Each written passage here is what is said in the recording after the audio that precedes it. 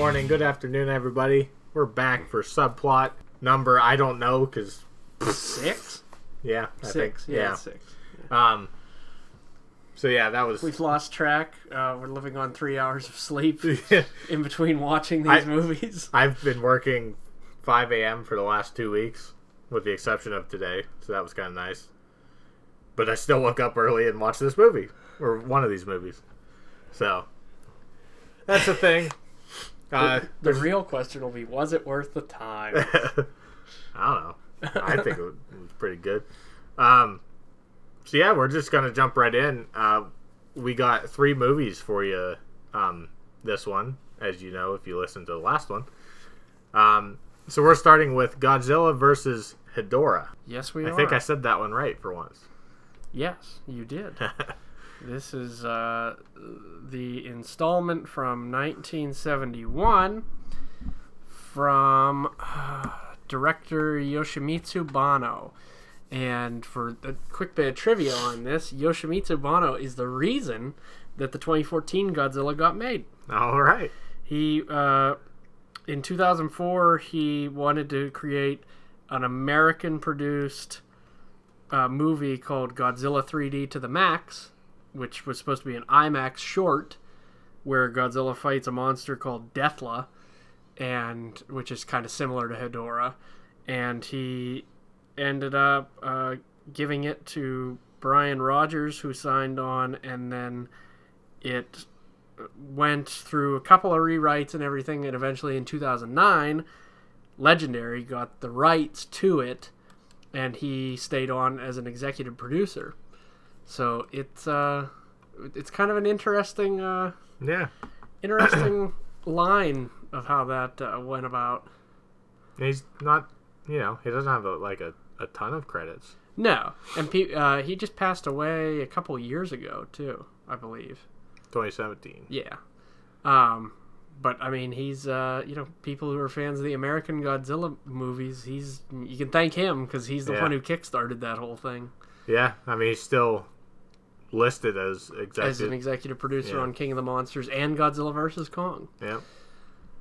So I guess that was all. He left his mark on the legacy. Yeah, he certainly did. With only one directorial credit to his name in the Godzilla franchise, but he spawned another franchise with it. Yeah. So I mean, this movie it's an environmentalist movie. Oh yeah. Like it is definitely written as an environmentalist wet dream.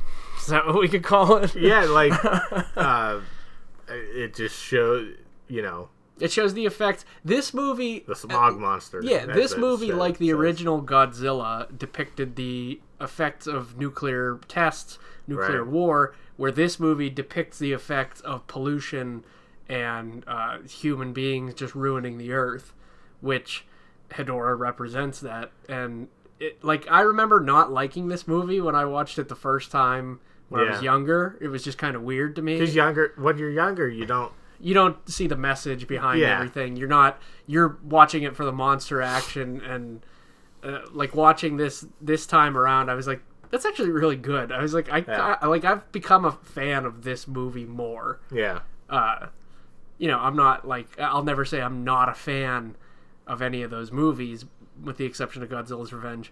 But but this movie, after rewatching it, I was like, this is actually pretty good. For a later Showa era edition, it's actually pretty good.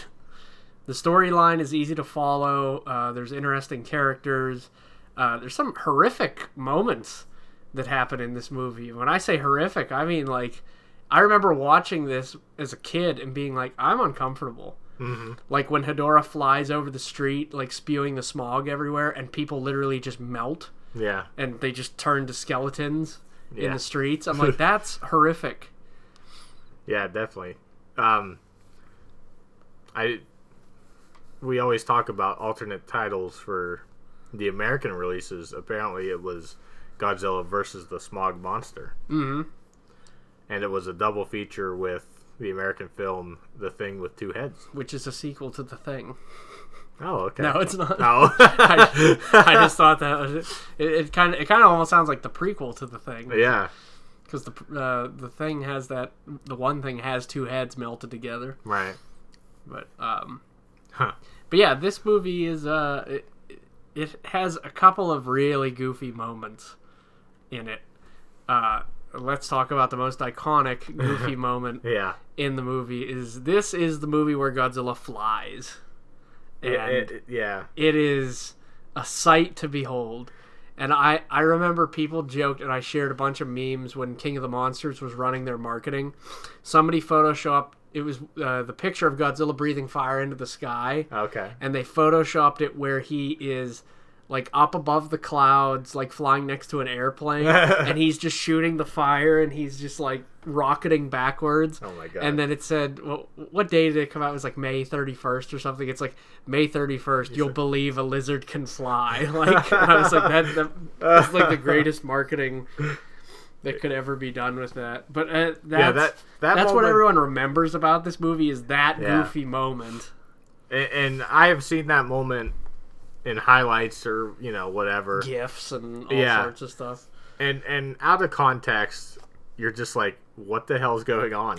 Yeah if you haven't watched the movie, you're just gonna be like, excuse me. I mean, it's still ridiculous. But knowing that he's chasing after Hedorah, like and that's the only way he can, because he's not gonna be able to run as fast as he's flying. And then of course we get the triumphant trumpet music, like the fanfare as Godzilla's rocketing towards Hedorah and then tackles him out of the sky. But I mean, there's a couple really good moments of this. Like Hedorah, for being just like a blobbish monster, has a lot of cool attributes that he uses against his Godzilla. eyes make me very uncomfortable. Oh yeah, the eyes and the pulsating like brain in his head. Like, and let's just get this out of the way. Hedorah is an alien that came to Earth on a meteorite that has fed on pollution.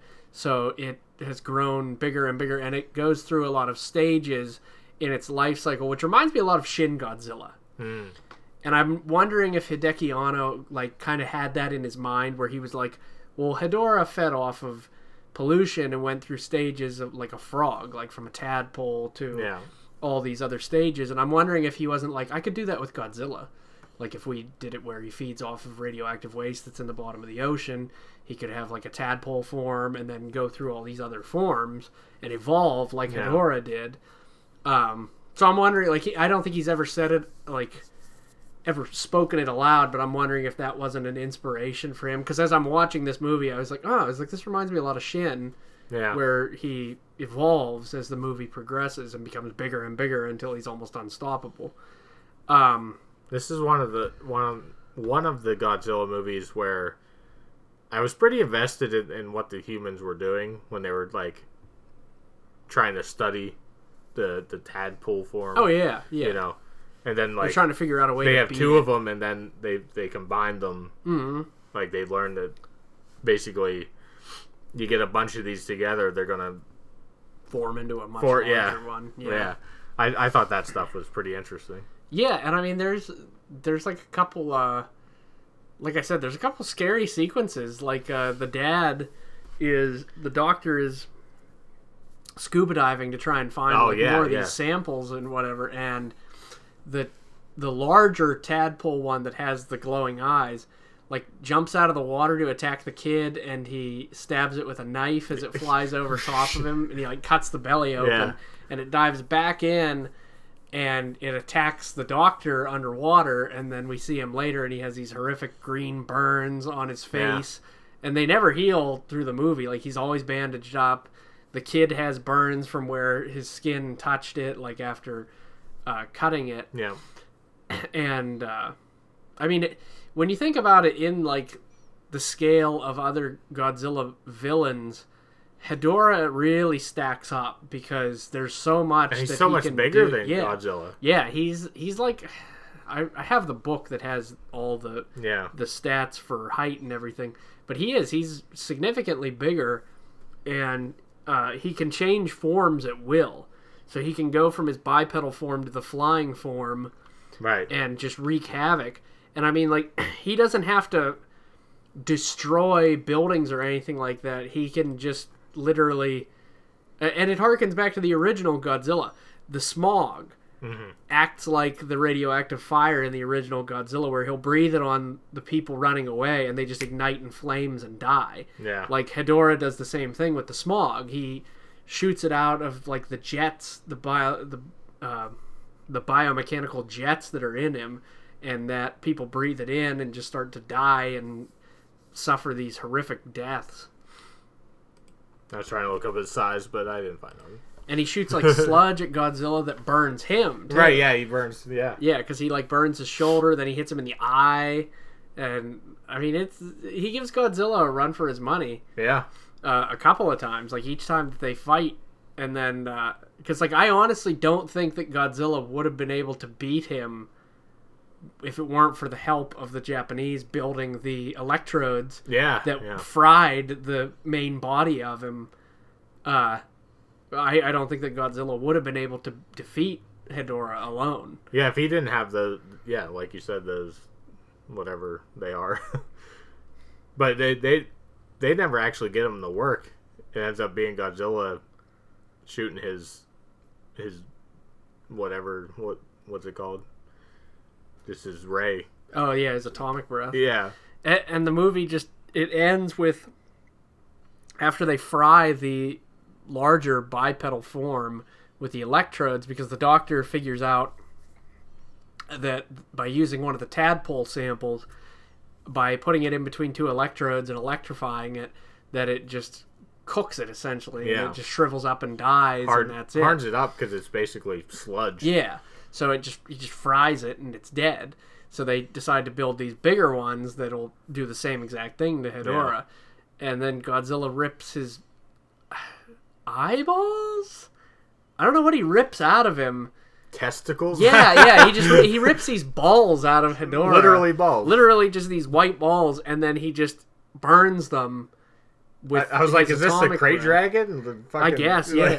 And he just burns them with his atomic breath, and they shrivel up and just dissolve, and then that's the end of Hedorah, and Godzilla triumphantly... Was that before or after the flying pod version shoots back out of the dried up? They fry it, he takes out, like, sludge out of it, and then it opens up and the flying form takes off. Yeah. And then he brings that form down, and then doesn't he, like, drag it over into the electrodes or something? Yeah. Something similar to that. And then he fries that one, and then he rips the balls out of it and destroys it.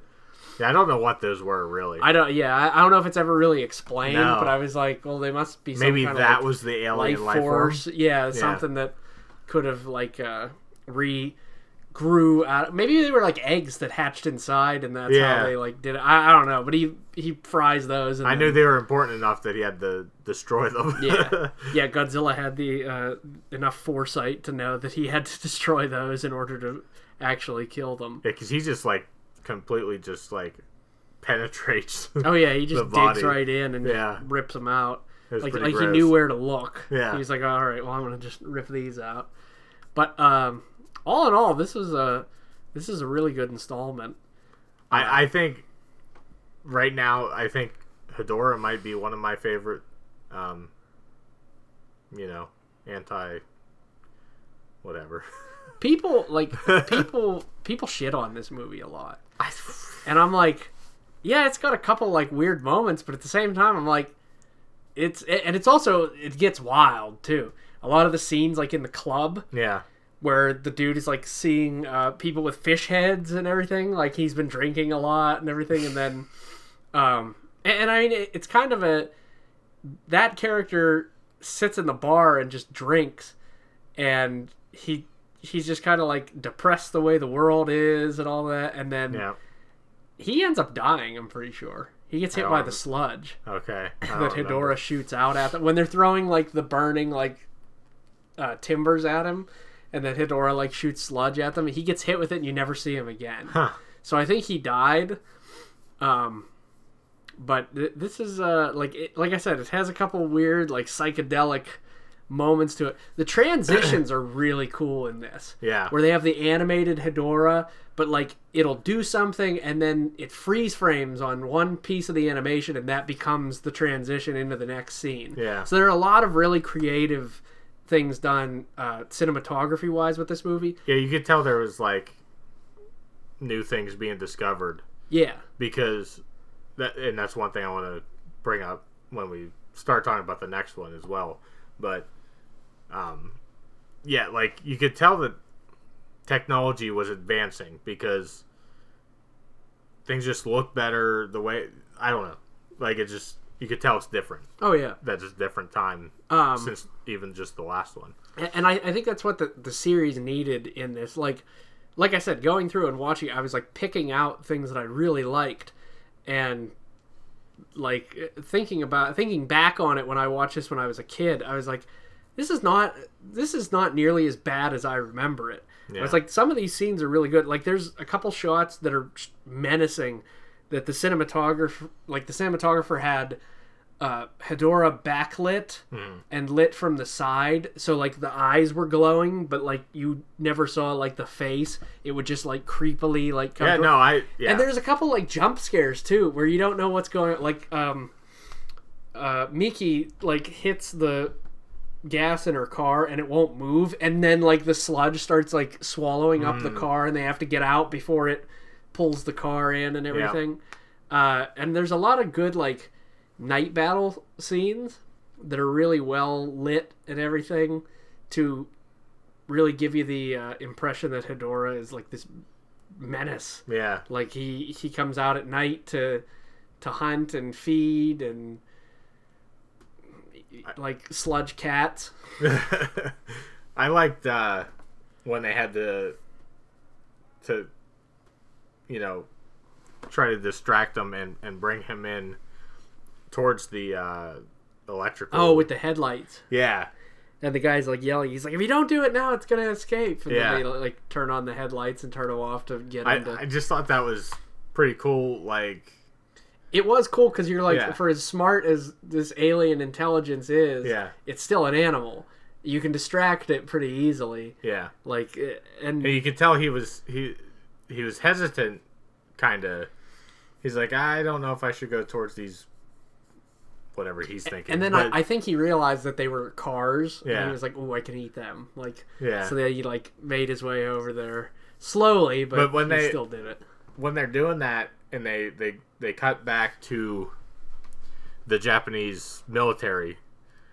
I think they're military. I can't remember. But, so like the trucks are over at a different spot. Yeah, they parked. still have the light flashing from the perspective of the other guys. Mm-hmm. I just thought it was a good continuity kind of thing. Yeah. You know. Oh yeah. This movie has some really good, like I said, the story in this is pretty good. Yeah. Other than them like quickly building giant electrodes like to kill like, and I don't know how much time passes in between, so it could be like a week or so, you know, you never know.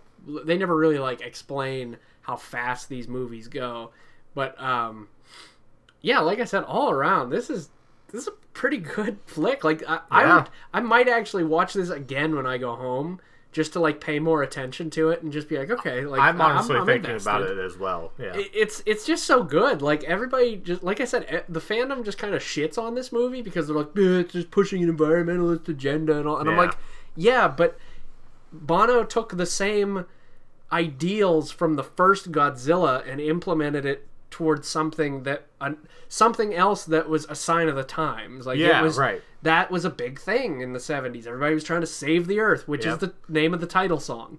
Save the Earth. Okay. So everybody was trying to save the Earth with at that time. Yeah. And I don't know, he hit it out of the park. Like this was 71. Yeah. Like 1969. And it looks good for 71. Yeah. It does. It looks really good. Like I don't know what kind of techniques they used, or maybe it's the remaster, but I'm like, this movie looks good. Like, it still looks pretty fine. Speaking of that, I have to show you something that has nothing to do with Godzilla after the podcast. So hopefully I don't forget. I'll remind you. So, yeah, I don't know if we want to go right in a... I mean, if we don't have anything else to say about it, we could. I just really enjoyed it. I don't have like a ton to really say about it. No. It tackles a hard hitting topic, and I think it does it well. It does it as good as the first Godzilla. Like Hedorah is the Godzilla of the 70s, right? And he terrifies you. You see the stuff that he can do, and you're like, okay, that makes me absolutely terrified. What? Like, you would never want to go outside, ever, because you'd never know where he was flying over. Like, he would just kill anything in his path. Sludge. and he didn't even have to, and there's another really good sequence in this where it kind of reminded me of The Last Jedi. Okay. When Holdo hyperspaces through the Supremacy and blows it up, and there's no sound. Right. There's the scene in this where the construction workers up on like the steel beams, and he screams as he jumps off the building, and then there's no audio at all as Hedorah flies through it, and then it just melts in on itself. There's no sound effects to it at all, and I was like, that's kind of cool. I was like, I kind of like that. I think I missed that part. But that just reminded me of it. I was like, it works. I'm like, it works. It's not as powerful as Holdo's maneuver, but that's pretty great. But it's still like, I got where he was coming from with it, and I think it works better without any audio. Yeah. But all around, this movie's pretty great. And I honestly rewatch it. Like, when I popped this in this morning, I was like, well, here we go. And then after watching it, I was like, I changed my mind on this movie. Like, this is actually pretty good. Yeah. I'll let you rate first, and then I'll rate. I'm gonna go 8 out of 10, which might be one of the higher ones that I've done. I think, if not the highest. We should really write these down because I don't remember. But we can always go back and re-listen to the episode and like figure out what we said. Yeah, we probably should do that. But print out a chart. Yeah, and just the villainous. I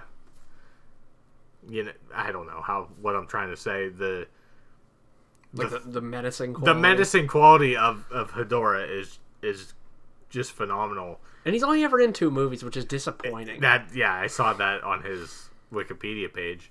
But oh my god, I can't speak today. And the ties to, the similarities between him and Godzilla, how you said he's the Godzilla of the 70s, basically being made from a man-made tragedy, or however you want to put it. Mm-hmm. And I picked up on that right away, and I thought that was because Godzilla was a ancient dinosaur that nuclear radiation woke up. This is an alien that feeds off of our pollution, right? And that's how he becomes the monster. Makes him evolve. It mirrors it, and it mirrors it, and you're just like, wow, that's genius. Yeah. And like I said, it's a shame that he's only in 2 movies, because he is actually a pretty compelling villain. Yeah. Because that's all he does. He just feeds off of pollution. And there's absolutely no reason you can't bring him back a ton, because there could be more of them out there. Yeah. And when you think about it, too, at that time in the 70s, when pollution was, it still is, but when pollution was like a much bigger deal to everybody back then, you're like, okay, so what if we didn't stop Hedorah? What if he just continued to feed? Like, what would he become? Like, you start thinking about that, and you're like, holy shit. He'd become Galactus. Yeah, he would just become this... he would engulf the Earth. Like, he would just become a huge monster that would probably just consume planets. Yeah. For the rest of its lifetime. But, yeah, I mean, it's just a compelling thing. I'm going to go ahead and give it an 8.5 out of 10. All right. And like before, if you had asked me this morning what I would rate this just on my watches from when I was younger, I'd be like 5. Right. But it kicked it up a couple notches. Yeah. Like I'm enjoying going back and watching these movies where have either fond memories of them and they're not as good, or not liking them as much and then watching them and going, this is actually pretty genius. Yeah. And this is one of those cases where I'm like, this is a pretty good flick. Like, I would definitely put this in a you have to watch. Yeah. Because, like I said, this movie gets shit on, but if you watch it and really take in what it's trying to do and the mirroring that it does, like, it's a great installment. Yeah, it might be one of the best of the Showa era. And, like I said, it just does not get the credit that it deserves. I would almost argue, up until now, I think this is probably the best one we've watched. The best of the Showa? Like, yeah. I think I still like Godzilla vs. Mothra. Okay. A lot. Yeah. And Invasion of Astro Monster. Those two, but this would probably be... Well, and King Kong vs. Godzilla. How could we leave that one out? Yeah. This is definitely in the top 5 Showa movies, though. Definitely. Like... And before this morning, I wouldn't have said that. I'd have been like, yeah, it's tail end, like down with Son of... Well, I can't even say Son of Godzilla is bad anymore. I would have said this is like lumped in with Godzilla's Revenge. But like I said, I haven't watched this movie in like 10 years. Yeah. So going back and watching it now, I'm like, this is good. See, I love that you're also... Not that I expect you to not get anything out of doing this, but I love that you're rediscovering, from elements I never saw before. Yeah. Yeah, because when you're like 10 years old or like 50, I think I watched this when I was like 12 maybe. Yeah. And I watched it a couple of times and I was like, it's got some decent elements to it. It's fun. I mean, there's definitely movies like, I can't think of an example, but there's definitely movies. I do it a ton with music. Mm-hmm. As anybody that had listened to to the musicology with my cousin. Like, we were talking about our top punk bands. And every time we talked about one, I'm like, you know what? I actually hated them. Yeah. Like, I hated Paramore when they came out. I hated My Chemical Romance when they came out. Like, I hated Fall Out Boy when they came out. But once I grew older, have a different taste and a different appreciation for different things. So yeah, I mean, like, so it makes sense that you'll rediscover some things. Yeah, and I think that's a nice part about it is you revisit these movies after so many years, and you're like, that wasn't as good. Now it's better. Yeah, because you like I said, watching these movies as kids, I've grown up a lot more. And my taste has changed. So it's nice, it's refreshing to go back and watch one of these movies and be like, that was actually much better than I remember it. Right. It's a rewarding, it's a pleasantly rewarding type of thing. Like, it's surprising. Yeah. You're like, oh shit. Like, yeah. Guess I like that movie a lot more than I did. Yeah, that's definitely going to be one, as we both stated, possibly a rewatch immediately. Yeah, like I said, like I was working on other things this morning while I had it on. Yeah. But just watching it, I'm like, this is good. I'm like, man, I really need to go back and watch this again. Yeah. All right, moving on to number 2 out of 3. That's right. We are on Godzilla vs. Gigan now, from 1972. And let me just say, from the get-go, this movie has an awesome opening sequence. Yeah, that's what I wanted to talk about. An excellent score. Yeah. The score of this movie is amazing. Akira Ifukube knocked it out of the park with the score for this movie. So when the movie starts and, like, the credits are rolling, just the effects that they used, I was like, holy shit, we're in, like, a whole different... Like a whole other planet, or like a whole different like decade or something, and everything. Yeah, we got like all these very intricate computer screens and buttons, blinking buttons, and everything. And you're like, what the hell is this? Like, it just seemed like technology for making like the title sequence. Just it's like they went a whole different way with it. Well, and that's another cool thing with it too, is that you get the Toho logo come up, and then you get Godzilla on Monster Island, like walking towards the camera, and he does one roar, and then he rears back, and he shoots the fire into the camera, and the title comes out of that. I was like, that's awesome. Yeah. I was like, that's so freaking cool. Like, I remember this title very vividly, and I was like, oh, here it comes. And then we get one of the greatest scores ever composed by Ifukube. I was meaning the nameplates and stuff that come out. That's kind of what I was specifically meaning. Oh yeah, that's awesome too. Like the whole opening sequence is pretty good. And just felt so different. It transitions into a couple comic book pages. Yeah. Where this guy is pitching his comic idea to, like a writer or editor. Yeah. And he's like, yeah, I don't like it. And like sends him off. And he eventually, the way that it plays out, he gets a job at... This is the one with the theme park, right? Yes. Okay. He gets a job at Children's Land, which is a monster-based theme park. And he's like, okay, I can sell my ideas to these guys because I have monsters. They need ideas for monsters and all this. And we get a guy who looks like Weird Al, Japanese Weird Al, in his orange suit. And we begin to realize pretty quickly that these guys are not right. Something's weird about them.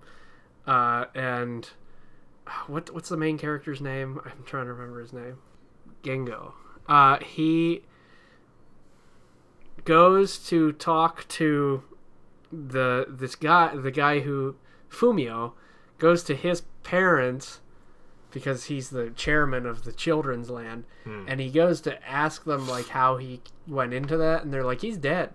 And he's like, what? And he's like, I just saw him in Tokyo last week, and they're he's been dead a year. Like, they had a climbing accident, he and his buddy, and they show him the picture, the last picture, and it's the other guy is with him. So he's like, oh, okay, something's weird here. Yeah.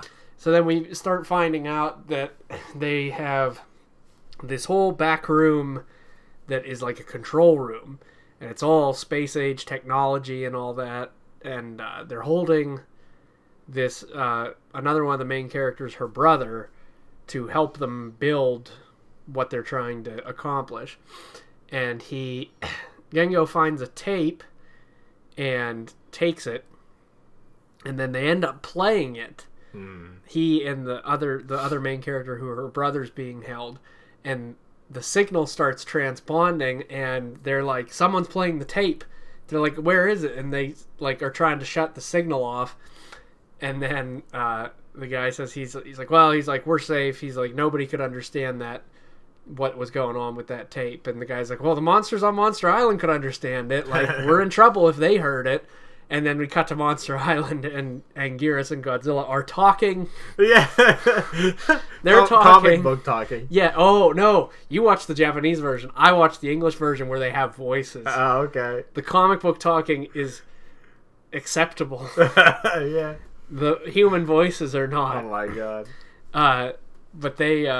totally different experience on my end, then. So they're like, okay, we got to figure out what is going on here. Like, something's weird. We got a signal going off and all that. And he tells Anguirus to check it out. Yeah. So Anguirus swims to Sagami Bay, where they have to fight him off with tanks and maser cannons and all this. And then he eventually swims back. And then we find out that the chairman and the secretary of World Children's Land are these cockroach-like aliens from Nebula Space Hunter M, because the power goes out, and they end up seeing, like, our group gets captured or found out by them, and the power goes out, and they see their actual shadows, like, against the wall, that they're these cockroach-like aliens that are wearing the two dead characters, like, as costumes. Like, it's very Men in Black. Yeah, I was gonna say. Like, they're wearing these skin suits to, like, conceal their real identities. Maybe they need some salt water. Yeah. Or sugar water. Yeah, sugar water. And they talk about how their world was ravaged by pollution. There were humans living on their world. They all died off, but they survived. And their world's dying because they were too late to develop technology and all that to save themselves. So they come to Earth to take it over. So that, but the weird thing that sets it off is they're telling their plan about what they're gonna do with Children's Land, and they're like, we're gonna build models of all the monsters on Monster Island. Then we're gonna go there and kill them all. And he's like, why? And they're like, because they're monsters. Like, we'll have statues of them here, and kids can see them, and then we'll kill off the really dangerous monsters. And I'm like, what? I'm like, that should be a red flag right there, man. So we get... I mean, you should want to kill them, because, like, they destroy stuff. Yeah, and then they put in these tapes that are going to send out a signal to awaken Gigan and Hedorah, because they're the two monsters that they need to take over the world. So they get the tape back and they play both the signals, and it hatches these these eggs, I'm gonna call them, but they're like diamonds, like that turn into Gigan and Hedorah, and then they both are making their way towards Earth, and they land, and then they start to destroy Tokyo. Like, that's their first target, is destroy Tokyo, and then we'll take over the other places as we go along. And then Godzilla and Anguirus comes back with Godzilla to Tokyo so that they can fight Gigan and Hedorah. And the secretary's like, well, damn it, like, Godzilla's here now. And he's like, it's all part of the plan. He's like, don't worry. He's like, they'll take him out. And what is it? They blow up. Our main characters end up freeing the brother. He tells them where to hit to, like, disable the communications to the monsters. Right. And they end up... They cut off the communication to Gigan and Hedorah, and then they're just kind of, like, standing there, like, dumbfounded, like they don't know what to do because they're not under control. But there's, like, a big fight between... and the music does a really good job at illustrating, like, this is like, they're losing. Like, Godzilla and Anguirus are losing this battle. Like, there's no way that they're gonna be able to win it. Like, this is one of the first Godzilla movies with blood in it. Oh, yeah. Because Gigan's, like, cutting open Godzilla with the claws. Godzilla's face is getting busted open with the claws. Anguirus runs into the buzzsaw of Gigan's chest and rips his face all up. And, of course, we have stock footage. There's a shot of Gigan, he, like, flies over Godzilla and, like, cuts his shoulder. Yeah, cuts his shoulder open, and there's blood flies out of there. And so we get, like, the big battle there, and then they cut the communications to the other monsters, and then Godzilla goes after the tower, which we find out is a giant laser cannon that shoots at Godzilla and, like, knocks him down, and then they're able to disable that somehow, and Godzilla destroys the tower, killing both the chairman and the secretary, and they turn into their cockroach forms before they die. That was weird. And then Godzilla and Anguirus kick Gigan and Hedorah off the planet, and they're like, get out of here. Yeah, they just fly off, I believe. Yeah.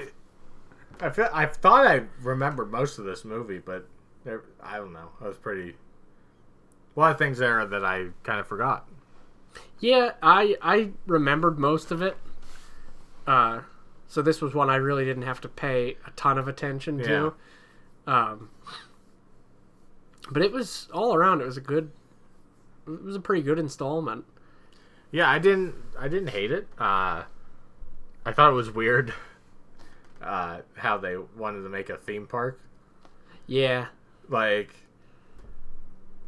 yeah, because Godzilla, is he like a good guy now at this point, I guess? Yeah, he's kind of like an Earth Defender, I guess you'd call it. And actually, this movie had two different titles. What is, it should be up at the top, I think.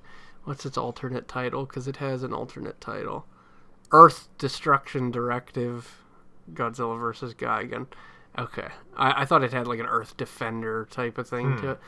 But yeah, Godzilla and Anguirus are clearly like trying to save Tokyo and all that.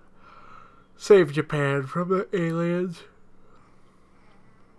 But Yeah, this is a very fun. It's a fun movie. Yeah. It's not had great action. Like it did. It had a lot of really good monster action when they weren't using stock footage from Destroy All Monsters and I did notice some. Yeah. And Godzilla versus King Ghidorah or King Ghidorah, the three-head monster. But yeah, when they weren't using any stock footage or anything, it was pretty good. It's always good to see Anguirus, Oh yeah, this is definitely a movie where Anguirus is top tier. Hero. Yeah, I don't want to go to the mainland. You go see what's going on. Yeah, you go check it out. You're the sidekick here. Yeah, my cat is having terrible times breathing. He's across the room too. There's one behind you. Yeah. It is that one over there. Yeah. Huh. Anyway, I don't think it's picking it up, but yeah. So this, I like this one. There's really not much to say about it. No, it's pretty basic. It's. I think I probably only feel that way just because I had just watched Hedorah and really liked that one. Yeah, I thought like it was going to be much the deeper. opposite. Yeah, I thought it was going to be the opposite. I was going to be like, oh, like there's nothing wrong with the story. No, in this movie, it's fine. Like there's nothing wrong with it. But it's definitely a different take on how it goes. But it's pretty good. Definitely, with most of these, very, very aimed towards kids. Yes. I think that's definitely why they were building a theme park. Yeah, because it enticed kids to like watch it. Which it's an amusement park. And of course, kids watching this, they don't care about the story or anything. They're just like, yeah, I want to see the monsters fight. Right. Gigan has a cool design. Yeah. He's like a cyborg space bird type of thing. Yeah, the blade on the chest was pretty cool. I really like that. The Godzilla tower actually looked pretty cool. Yeah. I really like the design of it. It's kind of weird how the elevator was out front and you could like watch it, but I don't know. Yeah, it's definitely an interesting installment. Like I said, this was a favorite of mine as a kid. I still like it a lot. Yeah, but it's just your generic Godzilla monster beat up movie. I mean, this is a definite. I mean, you don't have to watch it. No, but I would recommend. Nothing wrong with watching it. Yeah, I would recommend it because it's fun. Yeah. So I'll go ahead and rate it. I think this one's going to be probably a 7. 7 out of 10. I'd probably second a 7. I'd go 6.5. Okay. 6.5. It's good. It is good. There are a lot of really good points to it, but I think I think it's just kind of the what am I trying to say? The run of the mill. It's a run of the mill Godzilla movie. I mean, we've already seen the Monsters Under Control story done in Invasion of Astro Monster. Yeah. So it's just kind of like, okay, we're doing this again. Yeah. It's a different environment, so I guess it's a little bit more interesting. But still aliens, aliens controlling stuff. But yeah, I mean that's about as good as I could. Yeah, as good as I could rate it. So this one, we move on to my dad's favorite. Makes sense.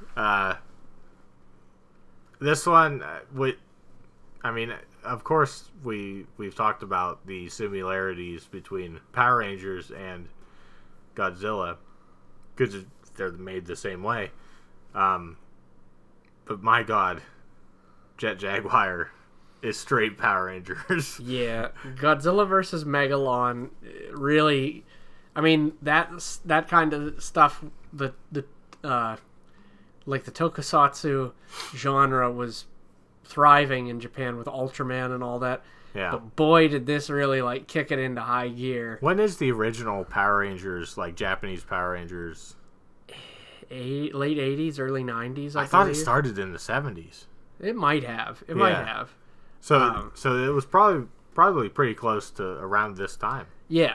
So I mean, this stuff was getting kicked off heavily with this movie because this was the giant robot, giant monster action movie to watch. To really get even Megalon himself. Like, I'm pretty sure we've seen a very similar monster in the Power Rangers. Oh, show. Probably. Like he straight up reminds me of a Power Ranger villain. I would go as far to say that there's a chance that Megalon and Gigan may or may not have been partly inspiration for Megatron and Starscream's tag teams. Okay. Because when I watch this movie and they both like flee, I'm reminded of the end of Transformers and Transformers 2 where they're always just running away. Like they get their asses kicked and they're just running away. And like I'm always reminded, like I'm like, reminds me a lot of Megalon and Gigan. And they both can fly, but one is also a tank that can drill and stuff, and the other one is like a jet. And I'm like, they kind of are similar in a lot of ways. But that was just one thing I wanted to point out, because it feels like it inspired a lot of other things, this movie. I definitely could feel that. Yeah. And this is definitely one of those ones where they were pushing the envelope with what they could do. Yeah. As far as story with all these different monsters coming together. There are these ancient civilizations that always want to wage war on Earth and all that. But this one has a pretty decent story too, thinking about it. I kind of forget already what the main characters go back to their place. I think the one guy was going to show off Jet Jaguar to the other one. And they get back to his apartment and they're jumped by two guys. I forget. Professor Snape and what was the other guy? I can't remember what the other guy looked like. But the one guy looks exactly like Professor Snape. And I forget who it is. He's just like a Seatopian agent. Yeah. Okay, so they don't even really have names. Yeah, they have like Wolf. I think it was probably Wolf. I don't know. Wolf Otsuki. What I believe that would have been him as the Seatopian agent. And then this always cracks me up. Emperor Antonio of Seatopia. Yeah. So the movie starts out with a prologue with an underground nuclear test being conducted in 1971 on some islands in the South Pacific, but it was felt the whole way on Monster Island, and they have stock footage from Destroy All Monsters when the gas is like going everywhere, and they just have all the monsters like falling down and all this. And then we have a couple newer footage with Godzilla and Anguirus and the islands like collapsing in places, and that sort of kicks it off to where the Seatopians are like, all right, we've had enough of these underground nuclear tests, like we're gonna come up there and kick your guys' ass. And so they drain a lake as an exit point for Megalon to actually drive up through the mantle of the Earth to actually reach the surface. So Megalon comes up and starts destroying shit. Jet Jaguar flies to Easter Island, where Godzilla has made his new home, and requests that he comes to help fight Megalon. So Godzilla, of course, agrees and follows Jet Jaguar. And then the Seatopians enlist the help of Gigan to fly to Earth to help them take over the Earth and fight back and everything. So Gigan and Megalon show up. They start destroying Tokyo and all this. And then Godzilla shows up with Jet Jaguar, and then they have a big fight with some of the absolute goofiest ways of fighting imaginable, to where Godzilla does like a half-mile flying drop kick by sliding on his tail. and then he picks up Megalon by his tail and like slams him down. Which we have seen something like that before. Yeah. And then ultimately it ends with Godzilla and Jet Jaguar besting Gigan and Megalon, and them Megalon burrowing back underground and Gigan flying away back into space. Yeah. It's a very fun movie. I'll say that. It's very fun. It's one that I remember watching a lot as a kid, because Megalon is my dad's favorite character. Megalon is a very cool, unique kaiju. I mean, he's definitely cool. I find it very interesting that it's your dad's favorite. He is... I don't know. There's something very, very unique about it. He's just this burrowing beetle creature that he has to be part cyborg, like with the way that his drills, they form together like magnetically, and then they'll spin to like drill through. They don't feel like natural. No, they don't feel organic. They feel like something that was created to help him like do that. Like almost like he was maybe altered in some way. And he is able to shoot these like napalm bombs out of his mouth. Yeah. He shoots lightning out of the horn. He's very fun to play as in the video games, because you can burrow underneath other characters and like jump up underneath them and pick them up and just like throw them. God, we still need to play that. Yeah. He's a very unique character. And I think that's one reason why I like this movie, is because Megalon is different, and we never see Megalon again, which is kind of disappointing. That sucks. Because Megalon is... He deserves to be in some other form. I don't care if it's comic form or anything. Yeah. Like, just bring the character back, because there's a lot that could be done with that storyline. But, yeah, they kind of never used them again. Because I think a lot of people were just like, yeah, this movie's goofy. Like, we're not incorporating anything else into this. That honestly makes it more of a reason to use them than something else. Yeah. Really. Well, hell, look, Gabbara's coming back in the anime. Yeah. And he was never actually like a canonical character. He was just in the imagination of the kid. Right. Like, there's no reason you can't bring Megalon, who is a canonical character, with some unique abilities and everything, and a cool backstory. Like, he's connected to the Cetopians. There's a whole slew of stuff that you could do with that is just untapped potential. I mean, obviously we don't have a lot of information about that anime series. Yeah. But there's a chance like in season 2. That's what I'm saying. Like, if bring this these thing other goes, characters back. if things go good, like, who knows what we could see? Yeah. Which is the most exciting thing about it to me.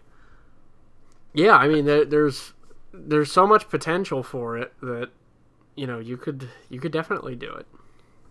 It's a fun movie.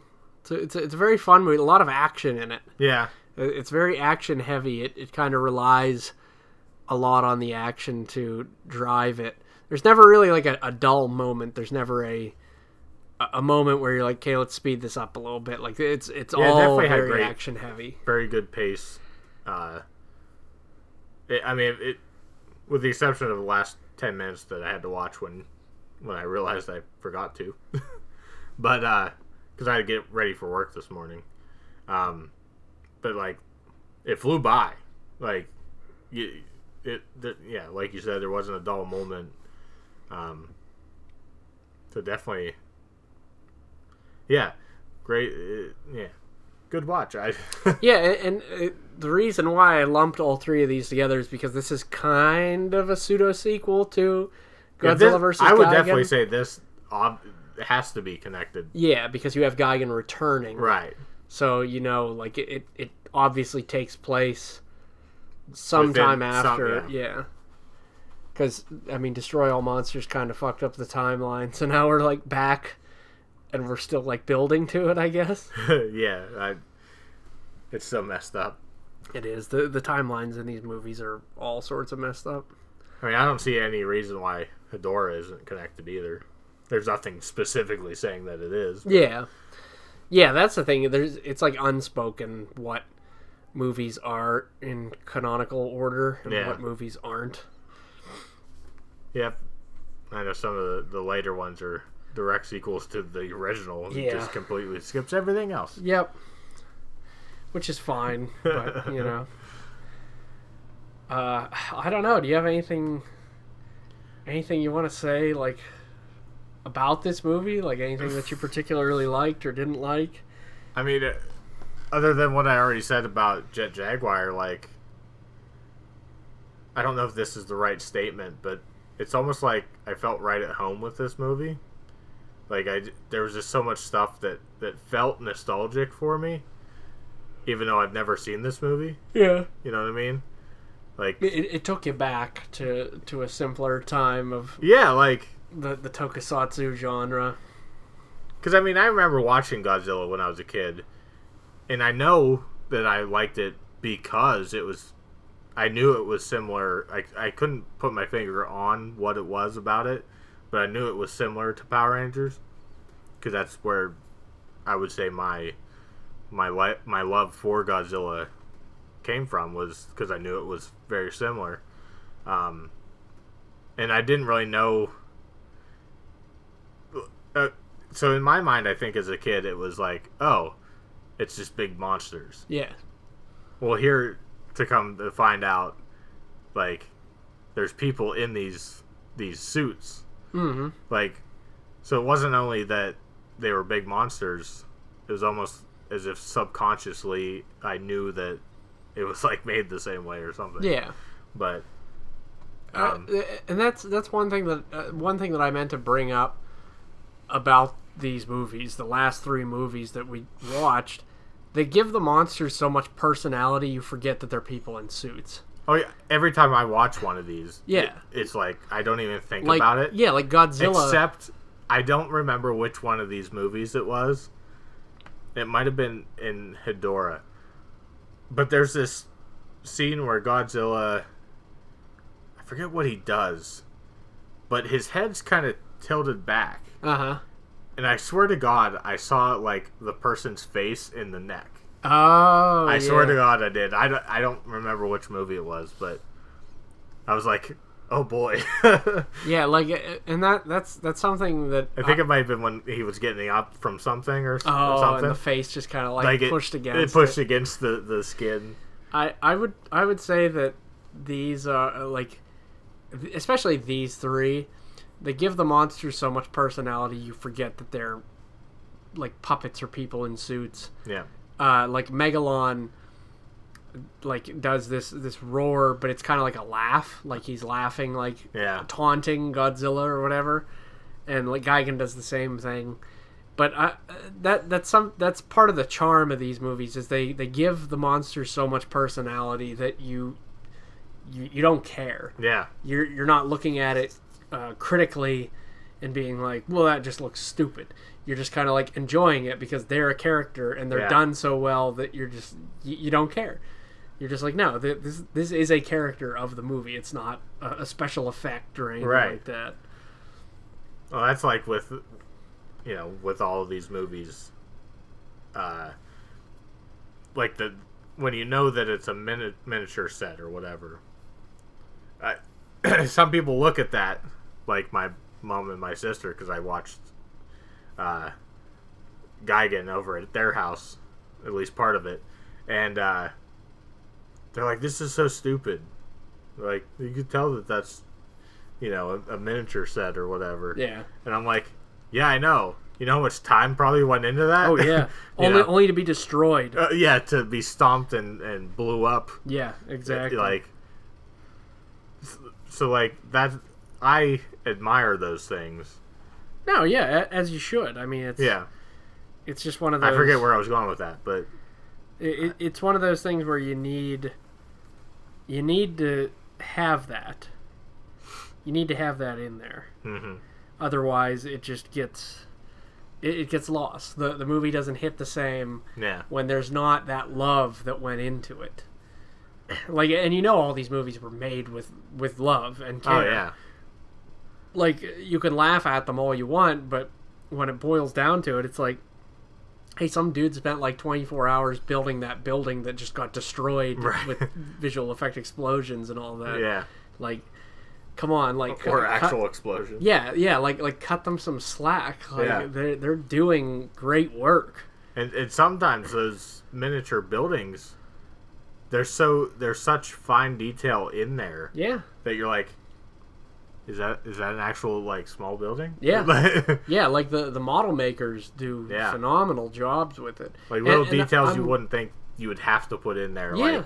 Like things in the window or the balconies on buildings or whatever. And I'm glad we're like getting back into that, where special effects are kind of coming full circle. Like, we have the Mandalorian that's using miniatures now to do shots. Like they use models of the ships to get the shots, which is just like, wow, that's awesome. Yeah. Like, we're actually going back to doing things the old school way, putting in the effort and the love that goes into doing that. And you could touch all that making stuff it up. versus making it in a computer and just being like, yeah, we're done. Yeah. Like, there's nothing. There's no reward to that. Like, I feel like these model makers who make this stuff are rewarded with that. Like, they're like, yeah, I did that. Like, I made that. Yeah, like, I made that with my hands. Yeah. That's got to be one of the best things to take from, like, being a person that helped make some of these miniatures and even the suits and everything in these movies. Like, you know they're real, so you know somebody made each part of it. Exactly. And that's one thing I like to think about every time I watch any of these. Yeah. I don't remember where we're going with any of that, but I think it was just a nice little way to tie that up. Because, like I said, there's not a lot to talk about with the movie. Yeah. As far as like the story goes, I mean, it's just a race against time to figure out if they can save the world or not. Yep. And they do, because Jaguar is awesome. Yep. So that's... He doesn't show up very much, does he? No. Okay. This is the only time. Okay. Other than the anime and the video game, he shows up in. Yeah. Does he have his own series? No. Oh, okay. No. Jet Jaguar is just a standalone. Damn it. In this movie. Well, my life is ruined. I think he shows up in like one of the Zone Fighter or something like that. I think he shows up. I could be wrong. Yeah.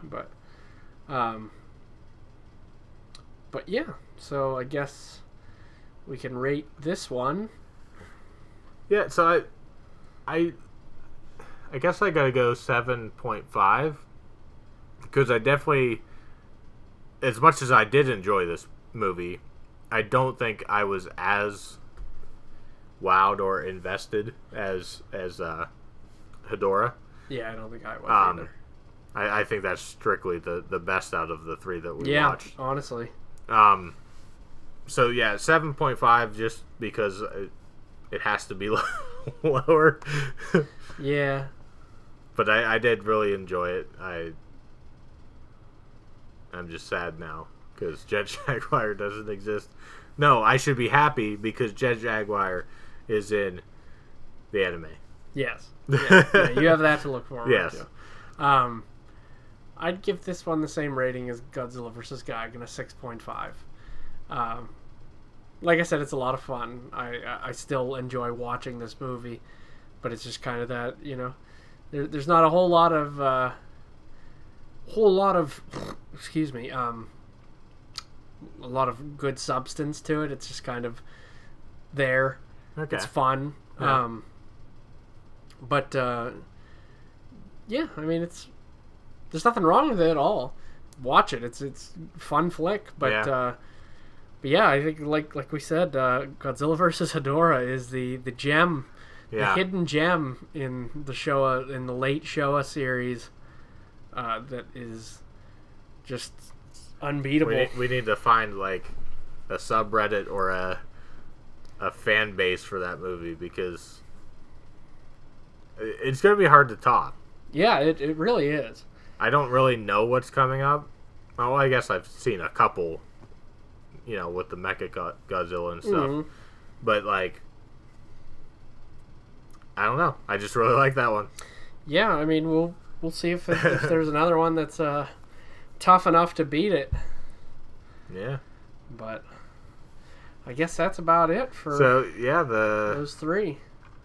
The next one coming up is Godzilla vs. Mechagodzilla and Terror of Mechagodzilla. Yeah. I like Mechagodzilla. And that will conclude the Showa series. Right. So next episode we'll conclude the Showa era of Godzilla movies, and then we'll move into the Heisei era. That's very interesting. Yeah. We're going to talk about the end of an era and then a birth of a new one. So speaking of us changing the eras, I gotta say, I think most of what I've seen as a kid had to be the Heisei era. It could be. Because none of these were jumping. Maybe. I can't remember what is what. This might be the one that I saw as a kid. There's one with Mechagodzilla that I saw as a kid that I loved. Well, this one is from '93, and this one has Fire Rodan and Baby Godzilla in it. Okay, yeah, definitely not that one. This one has King Caesar, which is like a big lion god thing. Yeah. And Anguirus, and then this has Titanosaurus, which is a big underwater dinosaur. Huh. I don't know. I'll have to get back to that because I don't know which one it was. The one shot that I remember, Mechagodzilla shows up. They think it's actual Godzilla because he has like fake skin on. That's this one. Okay. That's 1974's Godzilla versus Mechagodzilla because he burns all the skin off. Yeah, there's like one shot that like a little piece of skin shows after Godzilla breathes fire on it or something. Or no, Anguirus cleaves it off with like his tail or something. Right. And then he kills. Well, he doesn't kill Anguirus, but he like rips his tongue out. But we'll get to all that. So yeah, that's the one. So I guess it was from the show era. This is a good one though. But that's a very good one. I like that one a lot. So yeah, if you want to be part of the discussion, watch those for the next one. Godzilla vs. Mechagodzilla and Terror of Mechagodzilla. Yep. They're going to be phenomenal. Wait. Me either. I need a good figure of Mechagodzilla, and they're really expensive. You do need a good figure of him. So, thank you everybody for tuning in, and we will catch you next time.